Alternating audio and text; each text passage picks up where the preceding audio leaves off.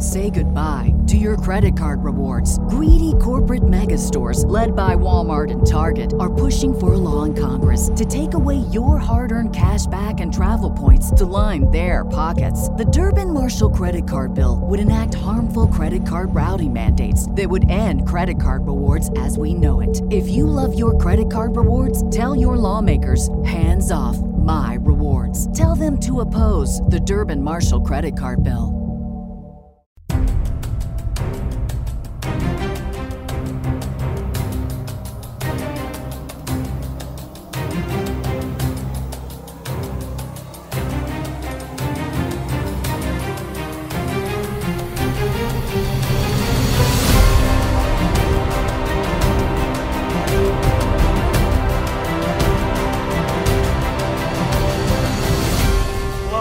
Welcome to Bend the Knee, a Song of Ice and Fire podcast. I am Sir Matt, the Bud Knight.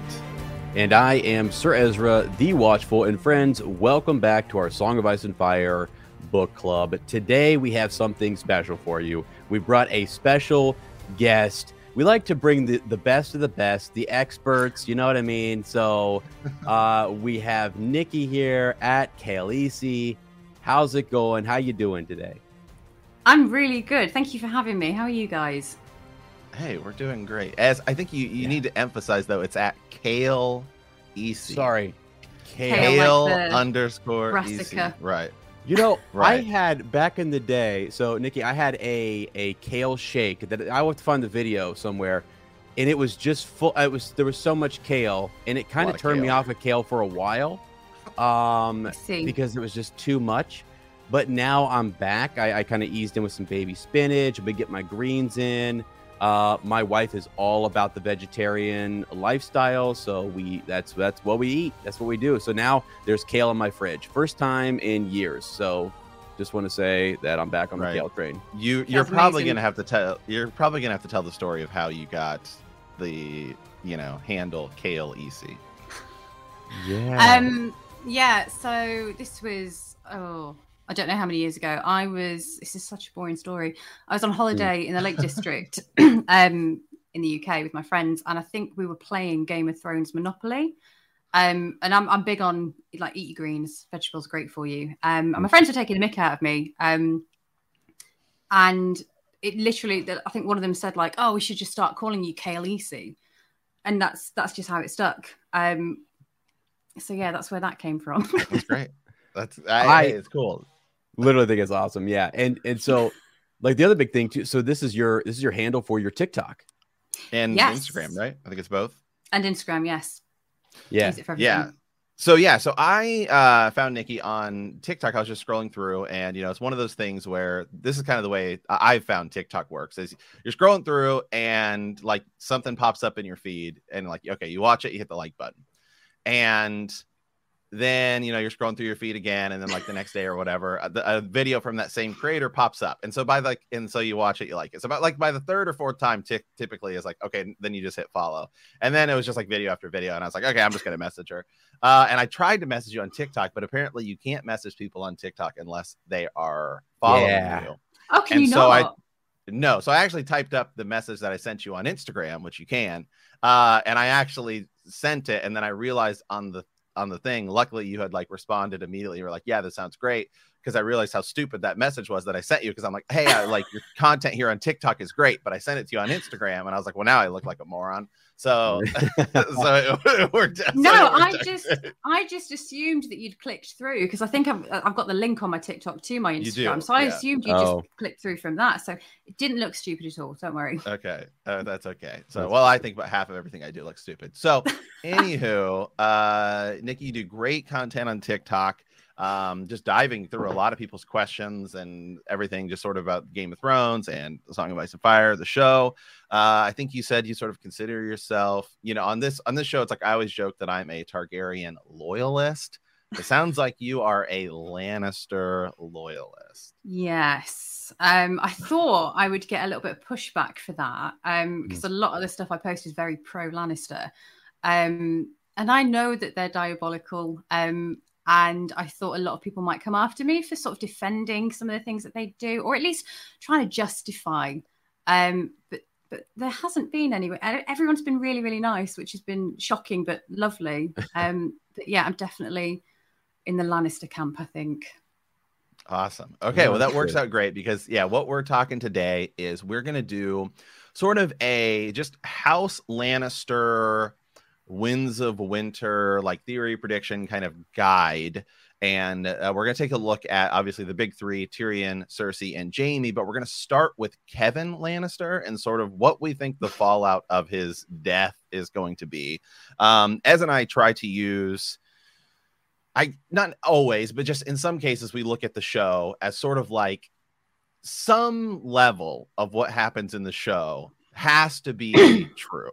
Like it has to be an outline, like a frame, like even if it's like a loose framework, like yes, some level of it is going to go down that kind of path. And then some seem like it's just there's no way. There's obviously there's no way it's even going to be close because like. Sansa, for example, is not in the role of Jane, Poole, who's like Arya Stark, all that stuff. So House Lannister, though, I think could maybe go down something, but there's still a lot that's totally different. So that's just, I guess, somehow how we sort of frame our mindsets, but not that we have to, but just sort of in the event we go down that route, that is kind of, I guess, something that's always in the back of our mind. Right. Yes. It happens. Yep. So, okay. So we'll start with Kevan Lannister. So at the end of Dance with Dragons, I mean, talk about total change from the show, because in the show, Kevan is one of the ones that's blown up in the Sept of Baelor. Kevan Lannister also in the books is way more important than he is in the show, like almost a totally different character, where once Tywin kind of dies, he steps in and he is this patriarchal overseer of the family, and he's really the one making a lot of decisions, and he's doing a lot of great political maneuvering, I think, really to set House Lannister up. And honestly, he might be, I guess, the figure to look at. There's all these political moves that he was planning on making before he dies. Like you see that in the he's in the epilogue, right, of A Dance with Dragons, and then Varys ultimately kills him. But he's thinking about, well, who was it as that we were talking about last week that he was planning on bringing back the Merryweathers, right? Hey, exactly. Bring them back. Orton Merryweather. All of these figures we could bring back, and then he's killed. Yeah. So now Cersei has lost another sort of key Lannister figure that's running the show, and it feels like all of that weight is about to fall on her after she's just come back. So Cersei's going to be like probably the most exciting to talk about. But so just thoughts. We'll start with you, Nikki, since you're the guest. Like, what do you think the fallout sort of Kevan's death is going to be? Do you know what? Part of me thinks that Cersei is going to enjoy it because let me try and get my timing right. So Joffrey dies. Then we lose Tywin, and she asks Jaime to be Tommen's hand, and Jaime refuses. She then goes to Kevan like it's the best idea that she's ever had. And of course, I would come straight to you, Kevan. And Kevan's response is no, because I know you've asked Jaime. And they have this back and forth. And eventually he agrees on the condition that Cersei goes back to Casterly Rock. And it pretty much says to her, you did such a bad job with Joffrey. You can't stay here. I cannot trust you to keep an eye over Tommen. So I will become Tommen's regent. You need to leave. And she doesn't do it. So I think after everything that's happened with the Faith Militant, Cersei's going to be terrified that Kevan's come back to clean up her mess, basically.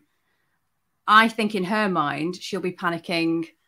Okay, well, what's Kevan going to do to me? I think if you remove him, I think Cersei is going to see that as an opportunity to take power back for herself. She's got no sort of hindsight, bless her. Everything she does is just a mistake. So, I'm not sure how she's going to spin it, because I think Varys' intention was to either make it look like it was Tyrion, to either wind up Cersei, or have the Tyrells think it was Cersei herself. So yeah, I'll be interested to see how Cersei takes that one, but I think she'll use that as an opportunity to kind of get her power back. Yeah, that's my opinion. I don't know what you guys think. Go ahead.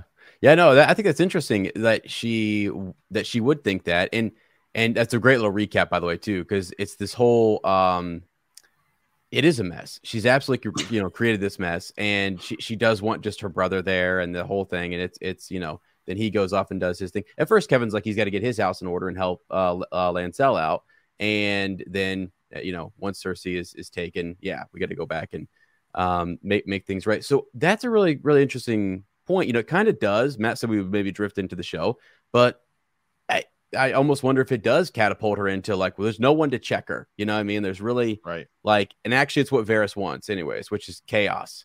Cersei is chaos. Just she is already doing exactly what Varys wants. And it's almost one of the reasons why Varys sort of hints at the idea that he likes to, he helps Tyrion once Tyrion gets in. I wonder if there's actually more to the whole how Tywin and everyone knew about him bringing Shay in, because again, Varys is seemingly friendly, but Tyrion provides too much stability. He's too he's doing things the right way and makes sense. And so does Tywin. So that's not what Varys wants. Varys is bragging at the end, and people debate whether or not this is true, or is he just, I don't know. He's bragging to Kevin, isn't he, about Aegon? He's talking about young Griff and all those things. And so I feel like this is what he wants. And so to Nikki's point, Cersei will gladly step in here, and it's the crossbow. There's the bolt to the chest, right? Similar to how Tywin died. I think is there a Lannister mark or not a Tyrell? I feel like there was something else planted, and I have to go look it up, that might indicate that it was someone else. There was Varys, just the way this was conducted, I think is to point to various, people that would create mistrust between Cersei and this person, or more just paranoia about Tyrion, maybe. Because Kevin. Go ahead. Sorry. Isn't there a plant in Tyrion's cell after he's freed? Someone leaves a coin, one of the coins that Olenna Tyrell carries around with her, so that Cersei thinks, the Tyrells have done this to sort of start that snowball. So that would make sense if there was one with Kevin as well. Because Varys says real quick that when he kills Kevin, he bears him no malice, but he cannot allow Kevin to undo Cersei's misrule. Yes. So it is Varys. It is Varys saying to Kevin, he's like, look, Cersei's doing such a bad job. We can't have this. We can't mess this up. We can't mess this up, man. She's sabotaging herself. Yeah, she's doing exactly what they want. Because it is, so it's one of those things where I always I love George R. Martin is I say let him finish the books, but sometimes I see the story going outward. I just keep seeing these threads just going out. This is one moment with the Kevin situation where, if it is true and we're getting a connection between Varys and Illyrio, and we're starting to understand their plot and their scheme, it's starting to kind of bring things back together, and we're starting to get this idea that this is what they want. This is the path forward for young Griff, Aegon, what have you.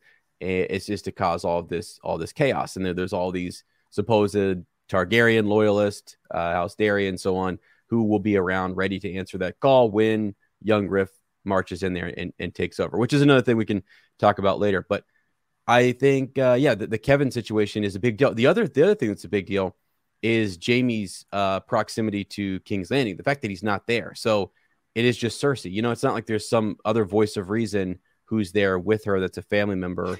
It's just she's all kind of bristled up in terms of protecting, her family. I mean, even though Kevin kind of slights her here and there, she would trust him more than she would trust this person or that person. So she does approach him at one point. So now I think she's just going to be seeing, I don't know, little Tyrions or Tyrell plots all over the place. Yeah. So here's I got the there we go. The text, the text pulled up here. So what happens is it's kind of interesting because Varys comes in and he tells Kevin I thought the crossbow fitting. You shared so much with Lord Tywin. Why not that? Your niece will think the Tyrells had you murdered. Mayhaps. Of course, that's the word to let everyone know that, that's it's sort of a lie or anything. With the convenience of the imp, the Tyrells will suspect her. Someone somewhere will find a way to blame the Dornishmen. Doubt, division, and mistrust will eat the very ground beneath your boy king, whilst Aegon raises his banner above Storm's End, and the lords of the realms gather around him. And then he goes into it being Aegon, young Griff, Fagon, right? You want to get down that route too. And then he tells him he's been shaped for this whole deal. Yeah, it's great. So yeah, well so done, yeah, well done. Yeah, I know. Varys is much more developed in the books, obviously, than he is in the show, where he's just doing it for the realm, right? So okay, so let's we'll look at Jaime. We'll kind of shift gears here because you were kind of bringing up Jaime, because Jaime's kind of in the middle of really, I think, all of this. Whereas, Cersei's very on one side. Tyrion obviously he's on the other side of the world. And we'll kind of talk about them all, obviously, because they're all connected. But so Jaime, right, he's out and around doing stuff, right? So the way his kinds of ends is after settling matters at Raventree, Jaime and his men head back to Riverrun. They make camp at Pennytree, where the locals will still wary of travelers and King's men, and will not allow Jaime's men to enter the Holdfast, right? Because they're trying to take Riverrun. Jaime decides not to follow the advice of Kenos of Case, who recommends that he storm the Holdfast. While at Pennytree, Jaime receives an unexpected visit from Brienne of Tarth. She tells Jaime that she has found Sansa, who is a day's ride away. She claims, however, that Jaime must go with her alone, or else the Hound will kill the girl.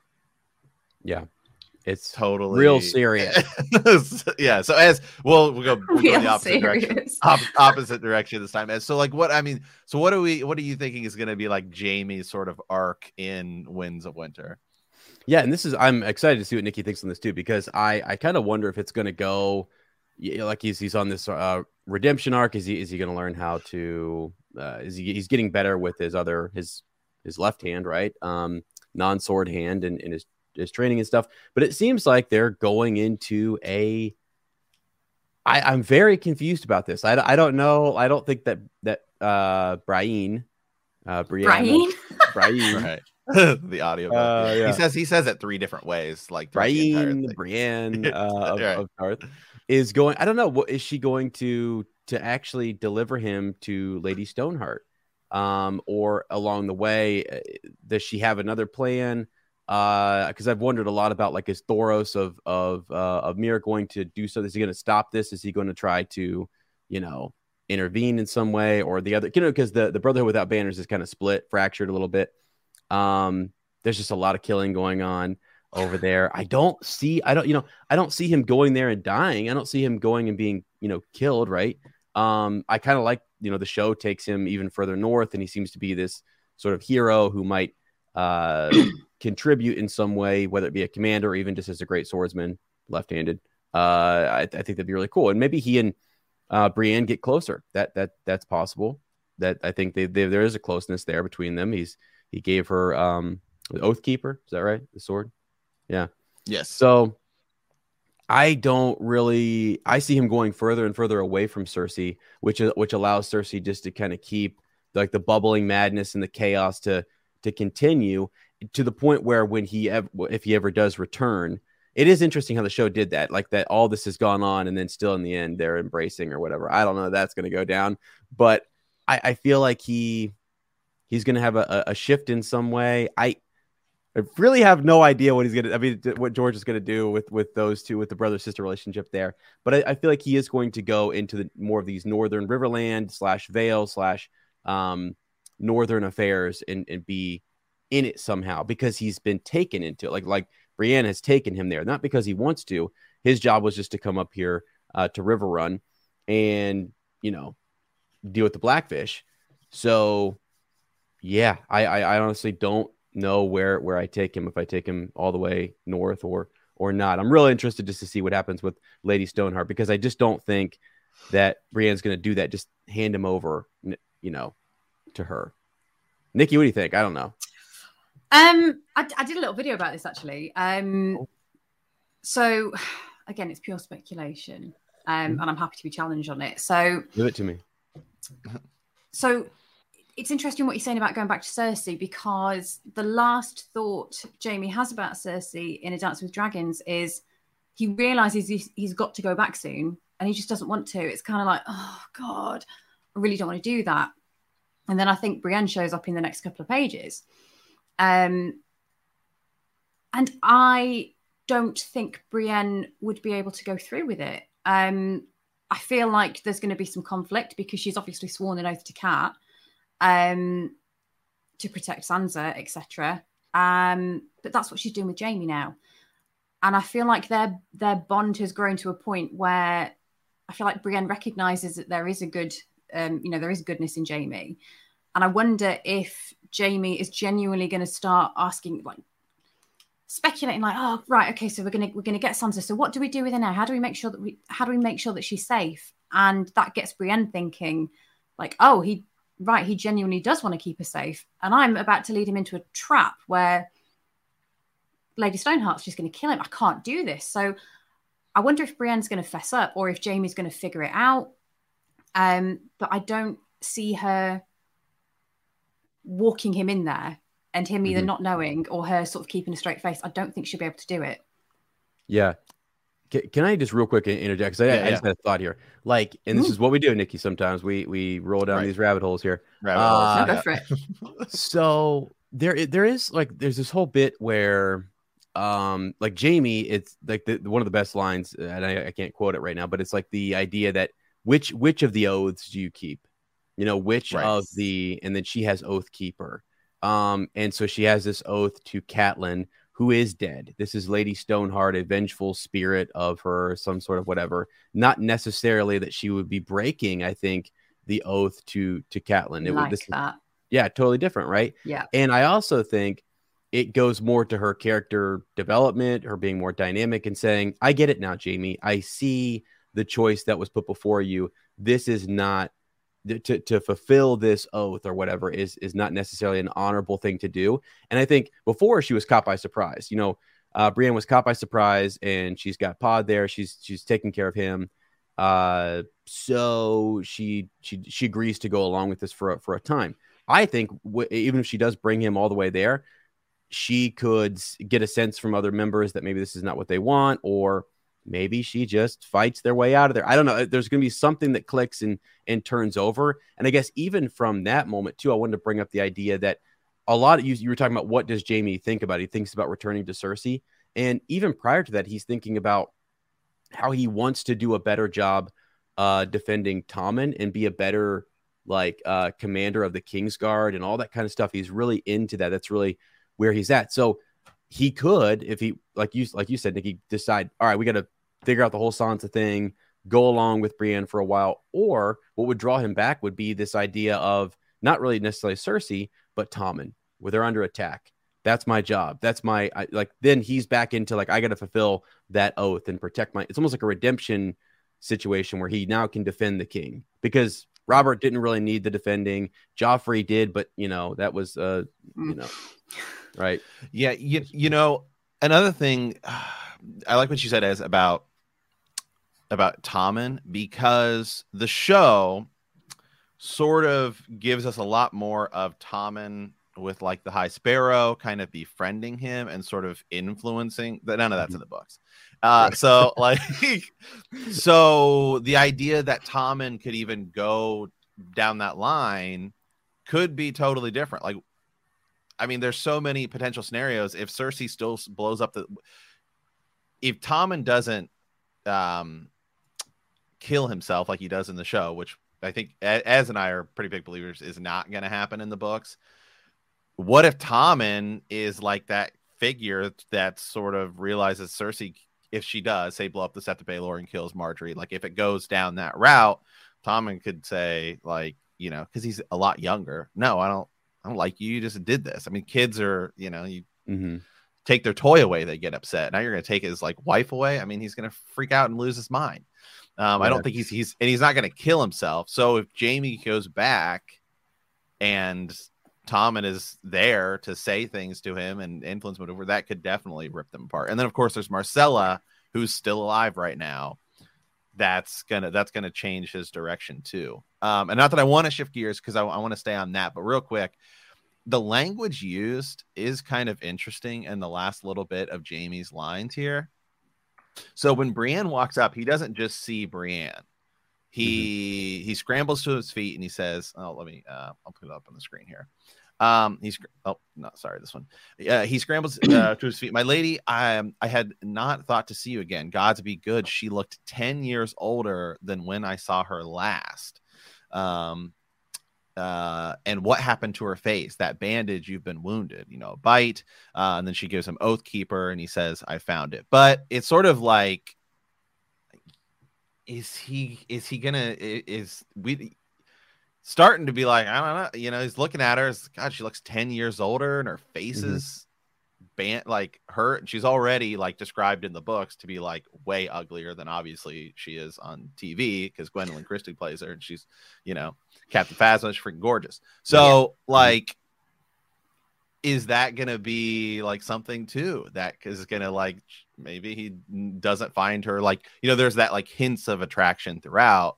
Is he gonna not find her that way in the books too? So I mean, we could dive into that after, but I just wanted to bring it up just since I had it up here. Because one of the things I was going to ask Nikki is the idea. So there are theories that like that Cersei might go back to the Rock, might go back to Casterly Rock, or stay in King's Landing. That people believe different things. And it's like, what would move her there? What would take Jaime further north? Like those types of things that, because you can go almost any, like there's so many different directions that you can go, which is also why I think it takes forever to write a story like that. I think George knows where it's going to go, but like at the same point in time that he's got a hint at those things and he's letting people kind of figure it out. The foreshadowing's there. The breadcrumbs are all there. Right. So for me, I like to think about what would take Cersei. It would maybe be like if Jaime does go back to King's Landing, it's him saying, "No, we're under siege," or if there's a way to get her out or do whatever. He's got that tactical mind that would, if they're overrun and there is no way, family first, save people if he does that. But if he's also not there, she could be taken prisoner. There's a ton of different things that could happen. What do you think? Any thoughts on where they might go? Like just Cersei or Jaime or... kind of sticking on those two. Do that's the problem. There are too many variables. It depends on what Griff or Aegon, whichever way we want to call him, depends on what his plan is. Because he's just landed at Storm's End with half an army. And I do wonder what. We know what Dorne are going to do. They've been sort of playing the long game. We know that Doran's just found out that Aegon's alive. I want to know what the Tyrells are going to do, because they're traditionally Targaryen loyalists. So that's I think that's going to be the deciding factor. So I went down a rabbit hole on one of my videos, and it was to do with, if Tywin was still alive, how would he handle that situation? So yeah, I'm interested to see what the Tyrells do, because they're meant to be loyal to the Lannisters, but we know their loyalty is quite easily bought. So yeah, I don't really know what else to say on it, because we could speculate for hours. Right. Yeah. It's definitely interesting. And there's a lot. I mean, there's a handful of characters like that. Because even using like the framework of the show, it's like, okay, like, just for example, like, okay, Jon's probably going to get resurrected. Stannis and Ramsay are going to do their thing. But then you've got a handful that are not anywhere close to where they are in the show. Like Sansa. It's like, she can go in tons of different directions. Young Griff doesn't exist. Jaime, oddly, is actually where he's at in the show before we go off book. He goes to River Run, and then he goes back to King's Landing. But part of that is actually a kind of cool scene in the show, I thought. And I remember the trailer getting hyped for it was when Jaime shows up at like the Sept of Baelor, and he's got like this Lannister army. Like, I'm about to take over. I'm about to like we're about to take over. And of course, that is totally changed. So the Faith also seems less powerful in the book than they did in the show. They definitely did a good job of making them sort of like a 1.5 season really villain.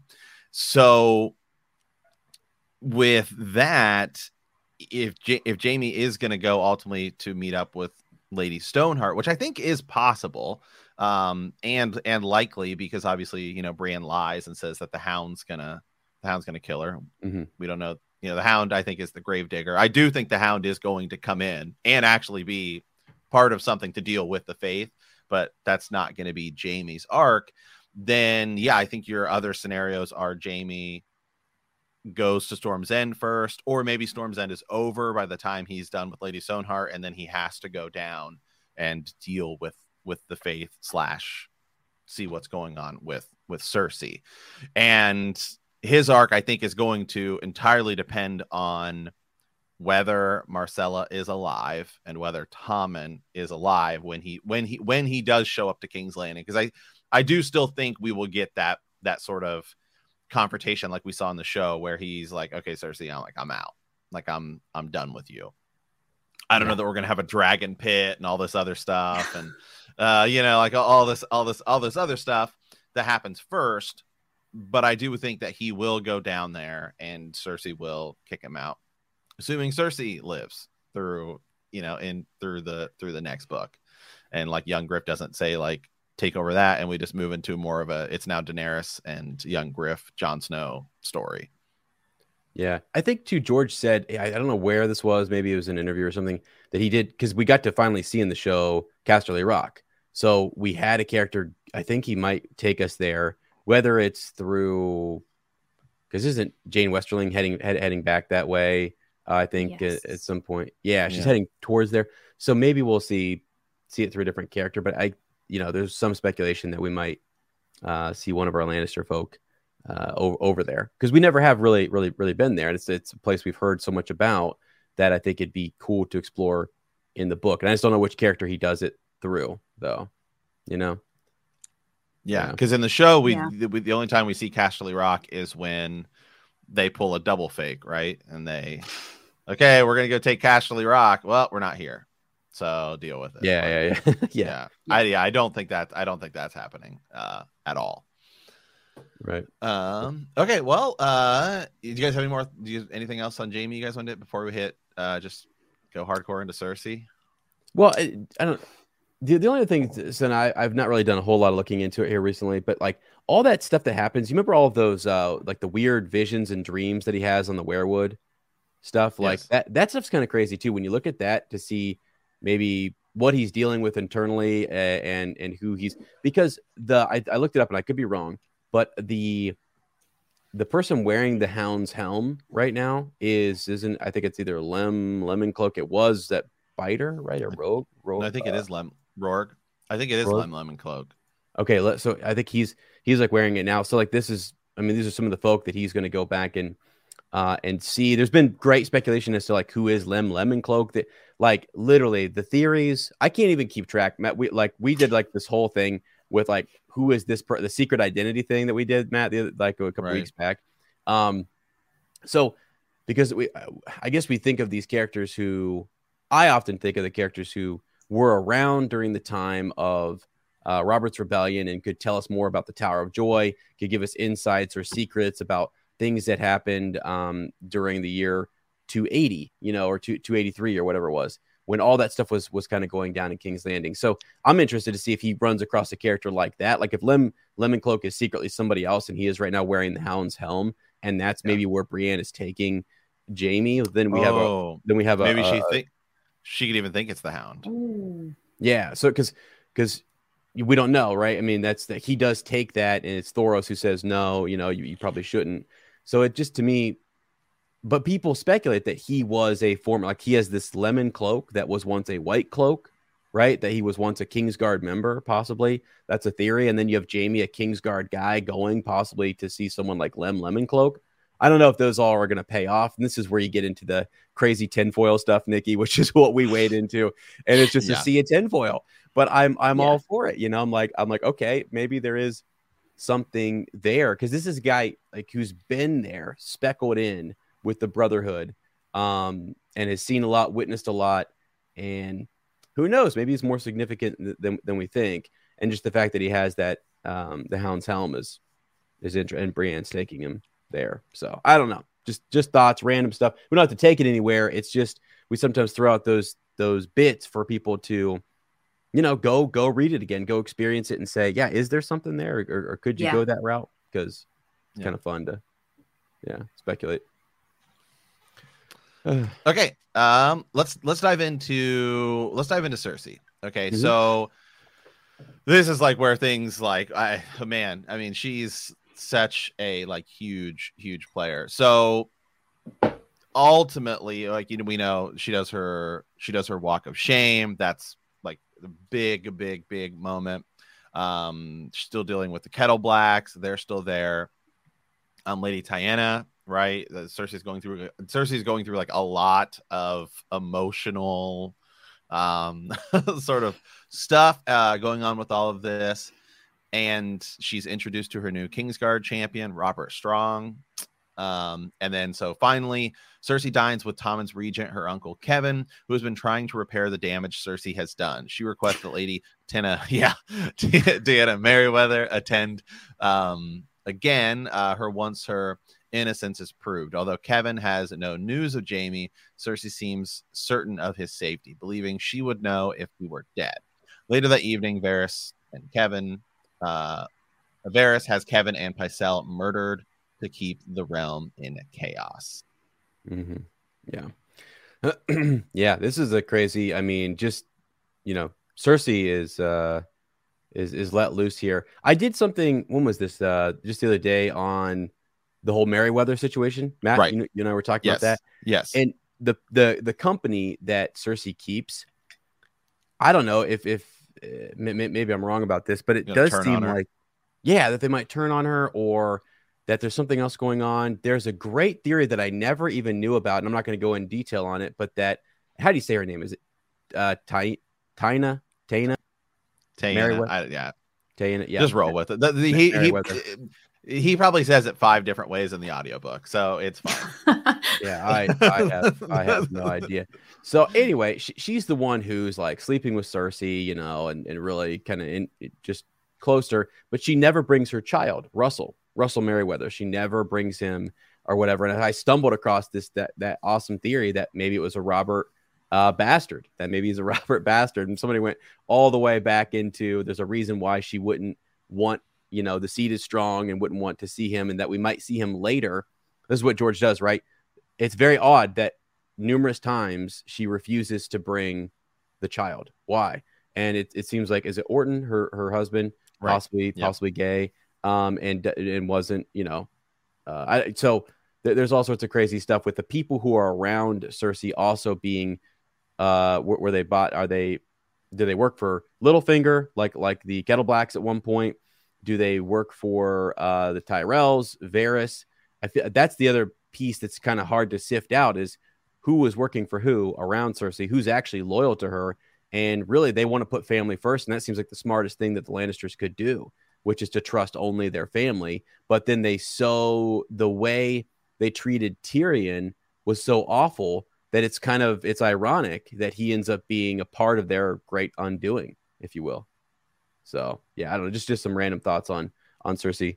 But yeah, Nikki, what are your thoughts about, like, just I don't know, maybe the people around her, or I know you kind of said that. I think one of the big parts of Cersei's undoing is her refusal to pay off the Iron Bank debts, because they just turn on the entirety of Westeros and say, right, no more debts.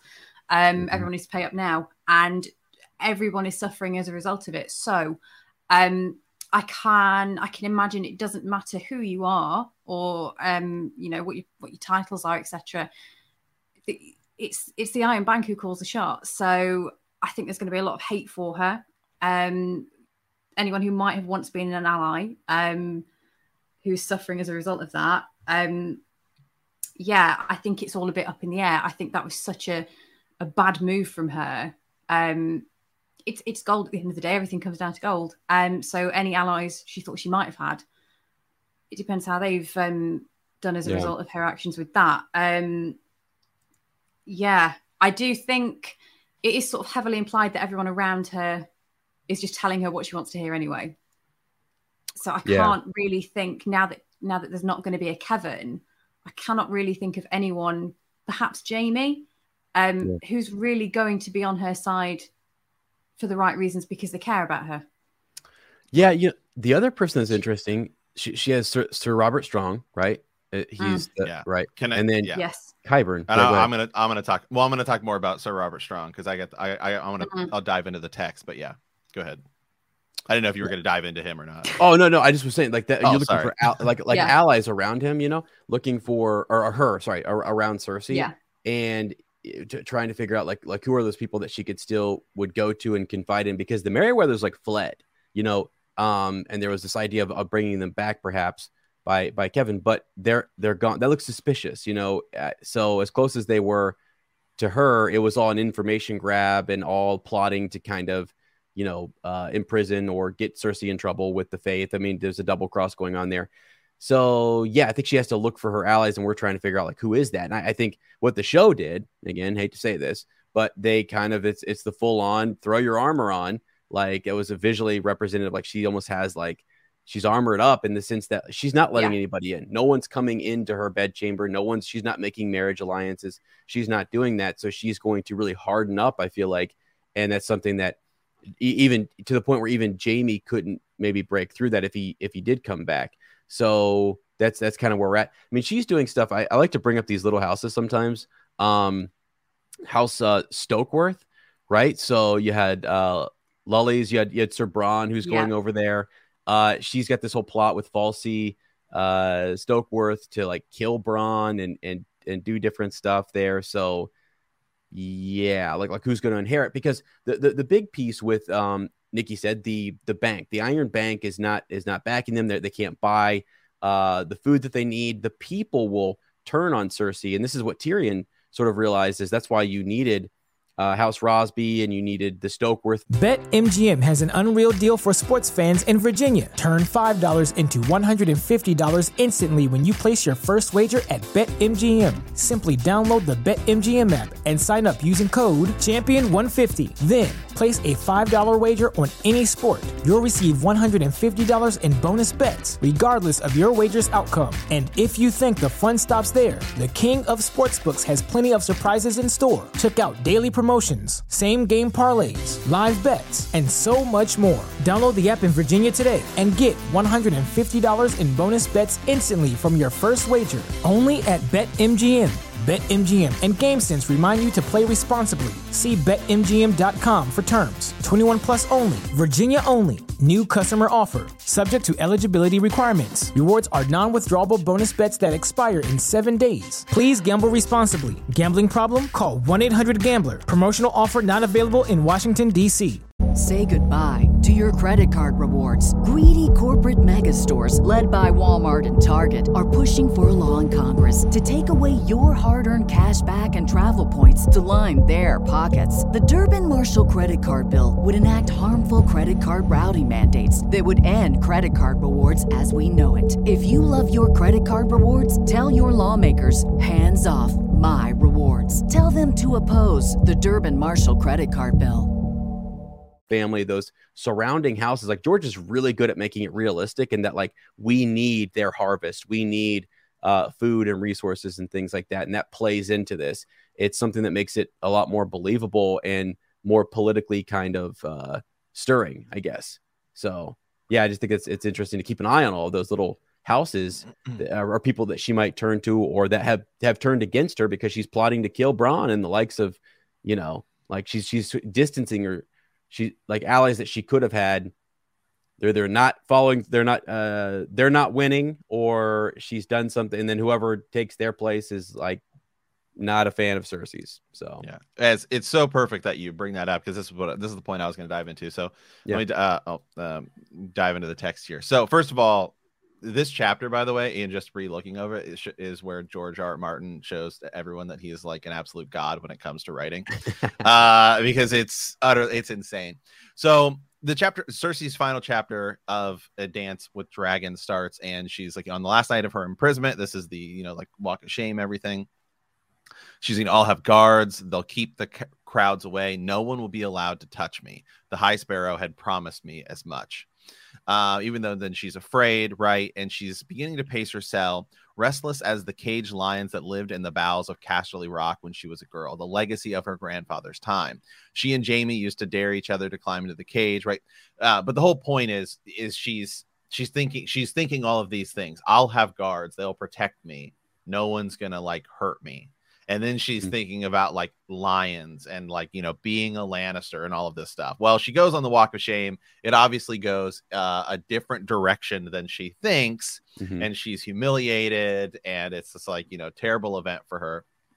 Justified, maybe, but, terrible, like terrible event. However you want to view it. And then at the very end, the way this chapter ends is after she's done this entire thing, is no, her savior was real, 8 feet tall or maybe taller, and it's Robert Strong, this monster character that came from Qyburn, right, but still in a way sort of her design, is now like her number one ally, is this like monstrous creature who's like probably bound through some sort of weird like blood magic science, whatever, to Cersei, is her like number one ally, after she starts the chapter thinking like, I still live in this world where I'm the queen and everyone has to bow to me. And then she's forced to face reality that no, you're human just like everyone else.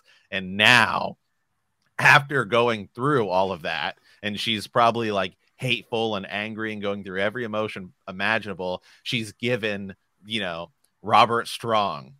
It's like, okay, I know what I'm going to do now. Everyone who's ever wronged me, like, get ready. Get ready. Like this. Yeah. So, I mean, it's full on Mad Queen is probably like, what's isn't next? Nikki, Robert controlled by Qyburn? Or that sort of directed? Because the Qyburn's an interesting one, because he seems to be very, very open to Cersei's madness. And I wonder if that's just simply because she's the only one who's allowed him to do it. And if that suddenly stops for whatever reason, how quickly would he be to turn on her? If that kind of like makes sense. And I do wonder if he's the one in control of Robert Strong, or sort of directing him. Is that going to go wrong for her at some point? Yeah, it could. Another big thing with that, and that's a really good point, Nikki, like that people wonder where Qyburn came from and who is he loyal to, and like who is he maybe working for? Did he have him? I mean, is he just some wayward agent of, I don't know, like not chaos necessarily, but like what are his goals and his motivations? Is someone paying him? Is he working for someone?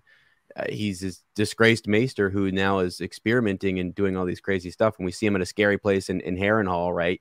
And then he ends up, being there, helping out with Tywin's, when Shay is found and all that kind of stuff. So he's just there. She just sort of like brings him in. It's almost like one of the mistakes that I think she makes is she has so much mistrust of the people right in front of her, right around her, that if you're new and if you're in the back, she's, because that's what Qyburn really was. She like brings him in out of nowhere and just sort of like gets some loyalty pledges from him. And then he's with her. But where did that guy really come from? And is he really, how long is he going to, stay close to Cersei or power? Or because I think also he just wants to maybe do his thing. And if whoever he thinks is going to allow him to continue his experiments and do his work, right? Maybe he's going to. I do wonder if it is as simple as that. But yeah, if it got to a point where, someone else said, oh, I can give you a much better laboratory. I can give you X, Y, and Z. All you've got to do is turn him on Cersei. Okay, fine. Could it be as straightforward as that with him? Because like you say, where do his loyalties truly lie? Yeah. And we just don't know. Right, we don't know. And another thing, the wordplay, the color association around Cersei is all from the get-go. And I truly believe this. Like, I know that there's these breadcrumbs that are laid in like A Clash of Kings, and then they pay off at the end of that book. But what George has shown, or what I believe he's doing, is that like we think we've seen the end of something, like a prophecy, or we've seen okay, Wildfire, right? Cersei has all of this, the green, the emerald, the black, all the different color wordplay around her suggests that she's into Wildfire and has some sort of a connection with it, right? And it's like something that Tyrion then sort of takes and they use it to defend the city. But then later on in the show shows us that she's obsessed with it, and she uses it as a tool later to destroy the Sept of Baelor. So if the Robert Strong situation doesn't work out, it's one of those things that like George could come back to that. Like, remember I told you I showed you in the beginning that she's used this tool before. When all else fails, when people around her, agents or whatever, fail, she became obsessed with this, and it's a tool that she might use to destroy, wreck the city, do something before young Griff comes in, like if the Tyrells are defeated, or maybe something happens with her son. I mean, if the Sand Snakes do end up killing Myrcella, or Myrcella kills herself, she could just say Dunzo and Wildfire this whole thing and be kind of done with it. So I don't think that's done. I think people think that her this whole Wildfire piece was over because it was over after the Battle of the Blackwater Bay. And Matt has found a lot of suggestions that like when George makes a connection that we think like sort of I don't know, the saddest sound is the bells. Right. Was the coolest thing I've ever heard. Like that Matt kind of figured out the idea that the Ghost of High Heart was talking about the Red Wedding, and everyone says, well, the saddest sound was the little bells, the innocent who was killed that Catelyn kills. But then all along, there's this other element that the saddest sound could also be the bells, the episode The Bells that was ringing when King's Landing was destroyed. And that George does that kind of stuff. Now, I mean, the show is the showism, right. But like, could he be doing more of that kind of stuff with the Lannister characters who have been around since the beginning? I think a lot of times we view prophecies and we sort of think once one lines up with something, like a lot of the stuff that Patchface says, it's like, okay, well, that he says at the beginning of like book 2, and then a lot of it could die directly into the Battle of the Blackwater. Well, I don't know. It could, but it could also reference something we haven't even seen yet. That like, and it's almost like George, who's like the master manipulator, is saying, oh, I actually set you up to think it was going to be this, but it's actually this other thing, like down the line. Because that's what he does all the time. I mean, that's what he does. Like his entire arc is like, I'm going to set you up here, but no, it's actually like a triple fake. He's like, got quadruple agents and everything like that. So so okay, so real quick, just one more thing here on Cersei, then we can move on. As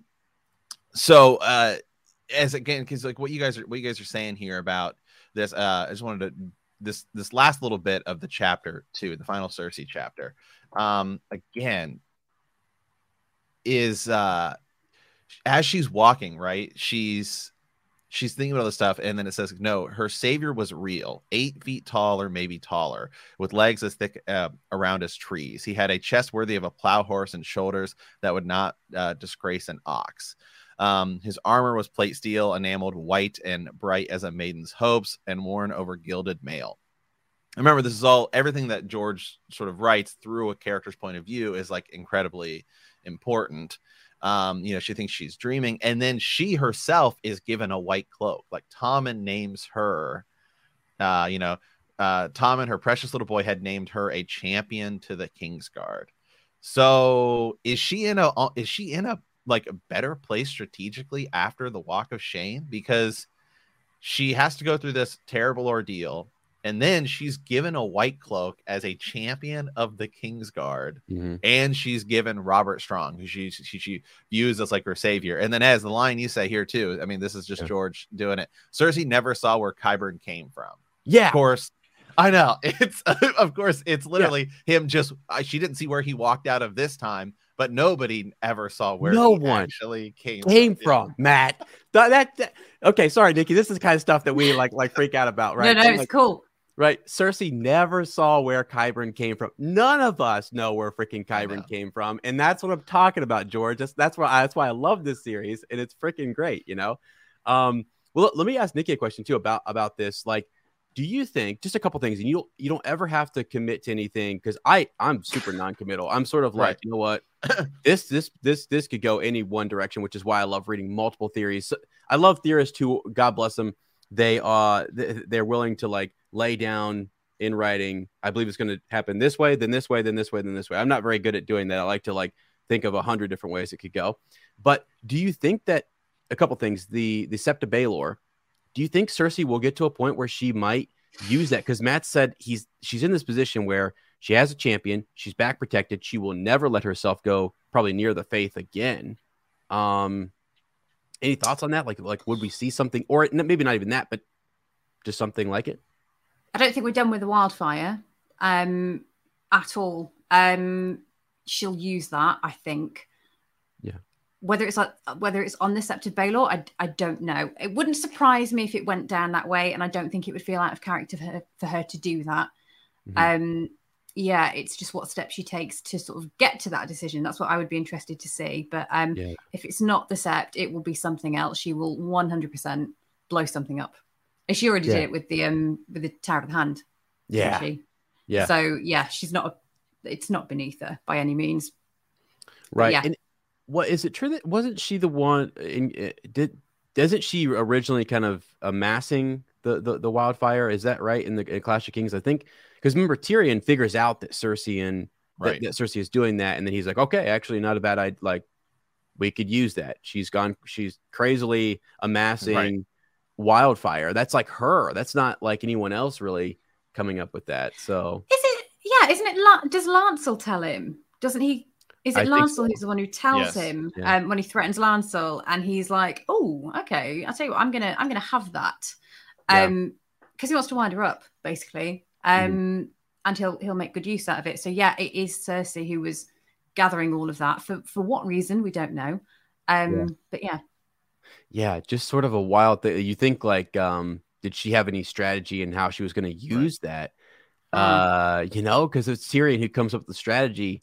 She had something else in mind, which I think is something she'll go back to later and say, you know what, it's time to go back to plan A. And because right now, I would say it feels like Cersei, because Cersei's final line is when she looks at Robert Strong, she says, yes. Oh, yes, is like the final, like her final line. Like, oh, God, here we go. So, I think there's a few directions that she could go, because at this point, I'm pretty sure in the show Marcella's dead, right? In the show? She's in the show. Yeah, in the show she's dead. Tommen is still alive, but Tommen's kind of intertwined with the faith because she hasn't blown up the Sept of Baelor yet. So obviously, we can just dive into these two characters quickly, like Tommen and Marcella, because it kind of ties in ultimately to what's going to happen with Cersei. I'm kind of a believer in, I think that Robert Strong is going to go down in Clegane Bowl, which I think that the Hound is like the groundskeeper or whatever at the Gravedigger, and he's like at a monastery or whatever. And I think that like the faith could choose him as a champion, since he's like tied in maybe right now with the faith. And then we could have the Clegane Bowl happen earlier than it happens in the show. And maybe like they do have a trial by combat. If that were to happen and Cersei were to lose, then it could be like, okay, now Cersei has to go to the Sept of Baelor as her punishment. She could still blow it up, but some of that's going to depend on Marcella and Tommen. I think ultimately to where George would want this event to happen after this and this, because I don't think Tommen's jumping out of a window and killing himself at all. And Ez and I've talked about the possibility, man, it seems like Marcella, she's still so important because she could like get further entwined with the Dorne. I mean, there's so many different angles that she could go in than her just getting killed, because they already maimed her. And so I think if George was going to kill her, he would have already done it. So I think the show is like, well, we just got to figure something out. So I mean, Nick, like, what do you kind of think of like Marcella and Tommen? Tommen, I'm not sure, because isn't he like 8 or 9 years old? Yeah, he's young at this point in the books. Yeah, he's a baby. I really don't know, because he's so impressionable. Bless him. I don't really know where Tommen would go. I think going back to what you guys said earlier about maybe Jaime going back to King's Landing, I think it would depend on, like, I really like what you've just said about Cersei losing a trial by combat, because that just pushes her further into desperation, and she does stupid things when she's desperate. So would Jaime go and take Tommen out of King's Landing knowing that something was going to happen? Myrcella, I don't know, because was it Arianne Martell was planning to crown her and start a war? Yeah. Yes. So, because the Dornish plot is a bit up in the air now, because they've just learned that Aegon's alive and is back in Storm's End. So I'm just kind of like branching out. Yeah, it's really tough. I suppose it depends on sort of how. What's the word I'm looking for? How absorbed Myrcella is with the Dornish, and with the Martells, because I think she's going to have to pick a side soon, definitely. Yeah, and the one bit we were trying to think, this sucks that we try to do this, but we try to match like if there is a suicide among like Cersei's children, if it weren't Tommen, we were like, well, could it be Myrcella, right, Matt? I mean, we kind of thought maybe. Yeah, we talked about that once.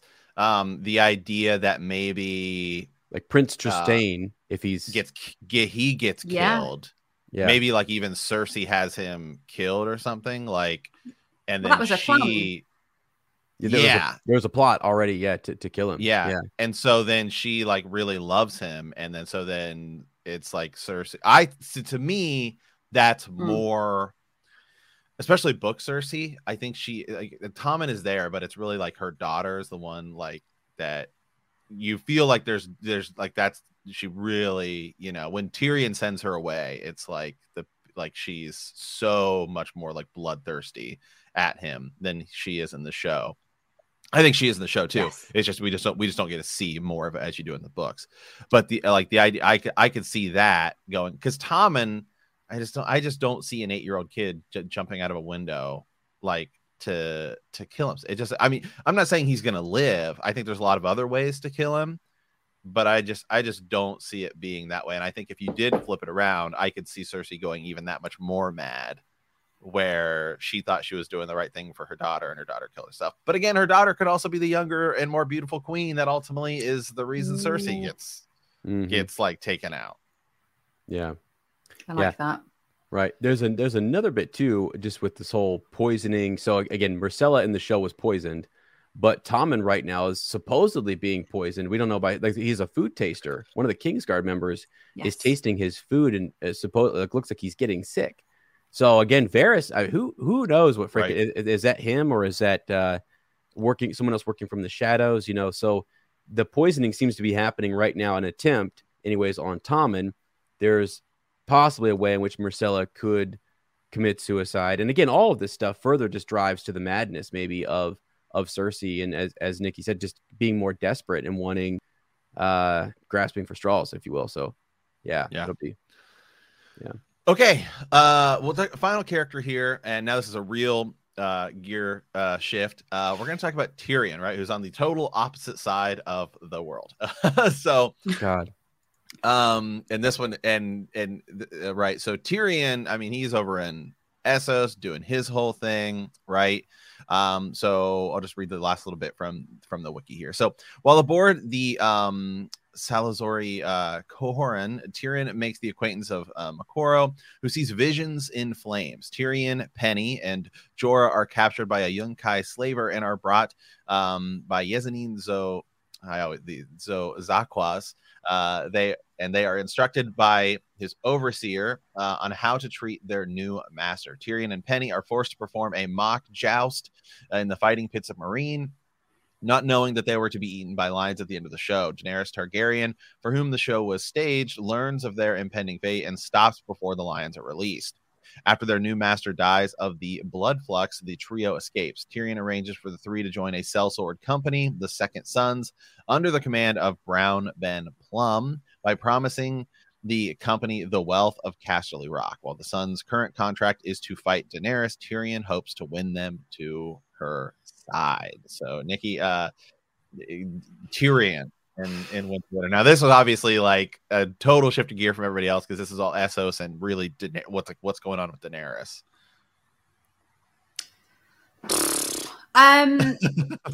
That's where we're at too. Yeah. So. Yeah. I think the most interesting thing about Tyrion up till now is he's worked out who Jon Connington and Aegon, he's worked out who Griff and young Griff are, and he was advising them pretty much. So I'll be interested to see what happens when if he meets Daenerys and what he kind of divulges to her, because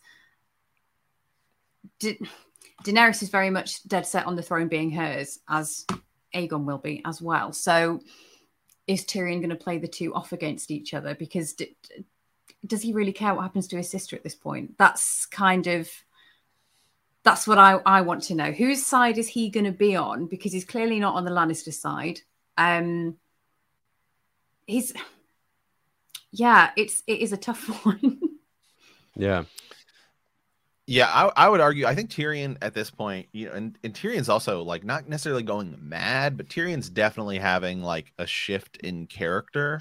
Yes, certainly in A Dance with Dragons. And he's not necessarily like, I wouldn't say he's like full on evil, but he's definitely going darker and darker. Like it feels like that he's definitely going down this path. Ultimately, for me, Tyrion's gonna have to. I know that he's gonna have at least one more meetup with Cersei and Jaime, and I don't know how that's gonna go, but he definitely has sort of unfinished business with them. So he's gonna come over with Daenerys somehow. And for me, that tells me that Daenerys and Euron stuff probably isn't happening. Like, I don't think that like any stuff that could potentially happen with Euron, because I think he's sort of a block for Daenerys to get over to Westeros. Like, it seems like he's over there and they're going to meet up and do something. That might all just take place in Westeros. We could just get like a full-on crazy like mega war going on in King's Landing, and like the final thing where it's literally like Euron's there trying to take over, young Griff's there trying to take over, Cersei's trying to hold the fort down, Daenerys is there, and it's just like the war of every king imaginable, including the Night King. Why not? It's just in King's Landing, like everybody's fighting everybody, and whoever wins. It's just free for all. But so Tyrion, for me, has to come back over and has to have one final showdown with Cersei and Jaime, just for moments. It doesn't have to be a showdown, but just there's gonna be moments there. But is that the final book? Because I guess so much of it depends on, is Daenerys sailing back? Will Daenerys step on Westeros soil by the end of this book, by the middle of this book? Or does she just set sail and then she doesn't show up until the next book? Mm-hmm. Yeah. So for me, I'm just thinking about Tyrion here. As you say, Matt, he's going to go have that confrontation. What is his role going to be? What can he offer? I mean, right now he's with Brown Ben Plum and trying to convince him. I mean, maybe Brown Ben Plum's he's already done sort of has been working for Dany, right? Or something. Explains why they switch sides, and then Tyrion's convincing him to come back over. Dany's out of the city. The Winds of Winter chapter, which we haven't really talked a lot about those in here. We just kind of stick right to what we have, because they could be changing. But it is suggested that they are defending that city, and I think Dany will come back and reward those who did well or who worked in her service. I think if she were there and met Tyrion originally, it would be kind of like a no-go, maybe, just based upon name and all that kind of stuff. But if he does something and proves himself, and other members can kind of say, hey, Tyrion's done well here. And as Nikki was saying, like, provides information about Jon Connington and young Griff and Aegon, all that kind of stuff. That could be really cool to see how, they're going to, it makes him more valuable. Because my other big thing is, I think Marwyn the Mage is on his way over to kind of be like an advisor to her. And so Tyrion likes Varys. He's been with Illyrio. He's actually seen quite a bit of this other big plot that's he's starting to get some of the pieces. The Syvas game is very important because he's a master player of that. And I think he's going to start to kind of figure a lot of this out, and he's going to be pro Danny. But then it's just like, can they do the ultimate pack, the ultimate merger of young Griff or Aegon and Danny? Is this possible? Can they pull this off? Or is she going to be so turned off by another marriage proposal, and she's just going to go full dragon and say, no, screw this, I'm doing my thing? And is Tyrion going to get caught up in that whole, I guess, whirlwind of trying to make this happen, seeing what's good for her, but she's so gone, like so far gone, maybe, that she just says, no, I'm going to come in and rule with fire and blood. You know, she might just come in and do that. So I don't know how the whole Jaime / Cersei interaction is going to go, but I just see him being in the mix of all of that. And I think, you know, we're not going to get like a Jon Snow, Danny kind of thing romance, necessarily. That kind of stuff. I think so. No. That's just show stuff right there. So that's where I think like maybe she does have someone who, if it's this young Griff character, but if they've deceived her in some way, right? If they sold her to the Dothraki, they did not give her. They said they were going to give Viserys this army, but they also sent Viserys. He went with Khal Drogo, and secretly Illyrio had another Targaryen that he didn't tell her about. You know what I mean? Like this could break down either way. It could be very fracturing, actually, too, just depending on how they present this information. Like John Connington, all this stuff. That's going to be really, really tough for Danny to hear. You know, in the show, there's this whole bit where when she learns that people like Jon Snow more than her, look at that. I'm an imposter. I'm whatever. They're propping him up. And now young Griff is already on my turf trying to go after my throne.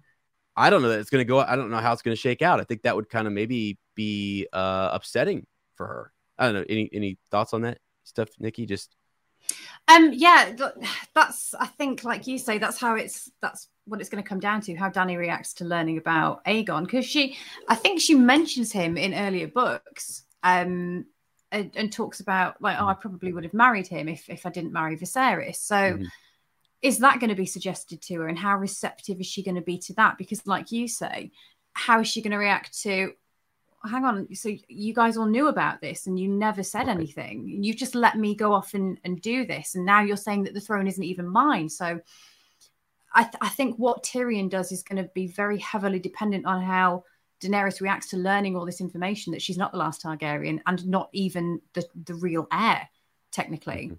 But yeah. Is Tyrion going to play those two off against each other, or is he going to sort of suggest some kind of union between the two? That's where I can see him going, to then eventually come back to Westeros to have that interaction with Jaime and Cersei.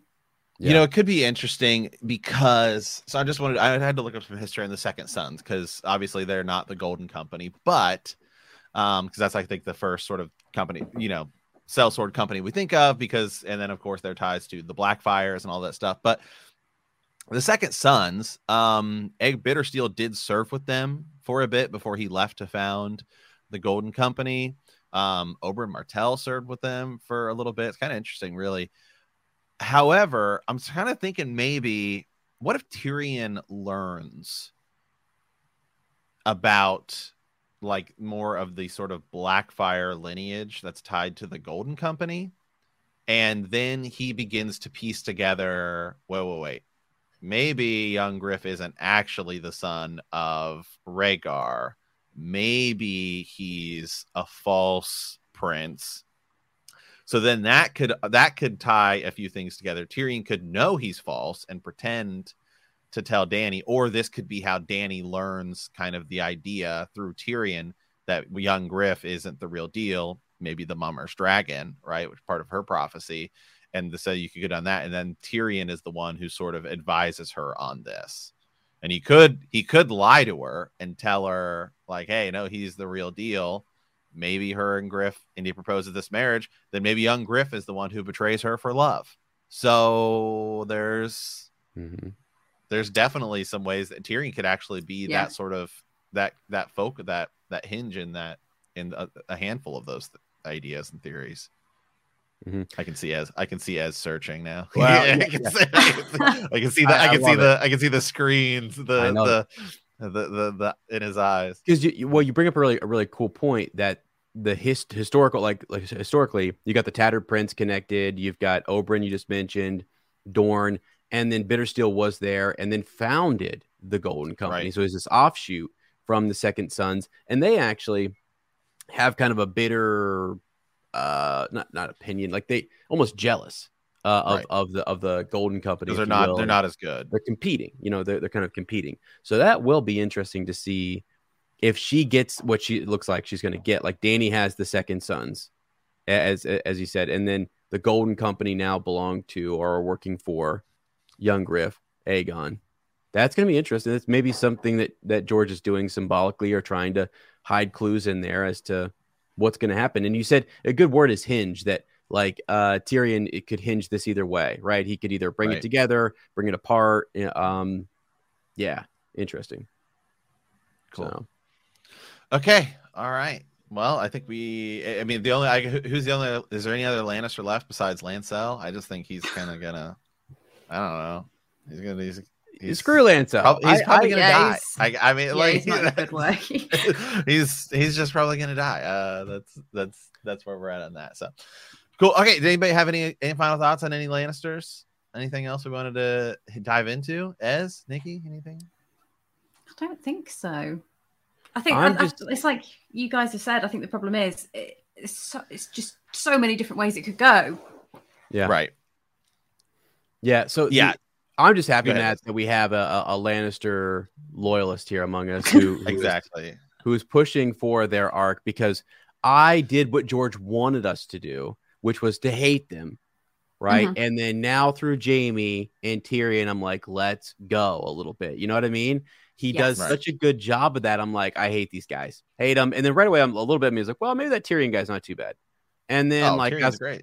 Right. I just, what an author wants to take you on that journey. I totally bought into, and he totally did that. It's perfect, because Jaime later on, we're like, you know what? Actually, I know you pushed Bran out that window, but I'm in. Jaime won for me, because I watched the show and then I dove back into the books. But Jaime 1 of A Storm of Swords was where I fell in love with the books, because first of all, A Storm of Swords, I don't know, it's pretty much widely considered to be the best book in the series. I think it is.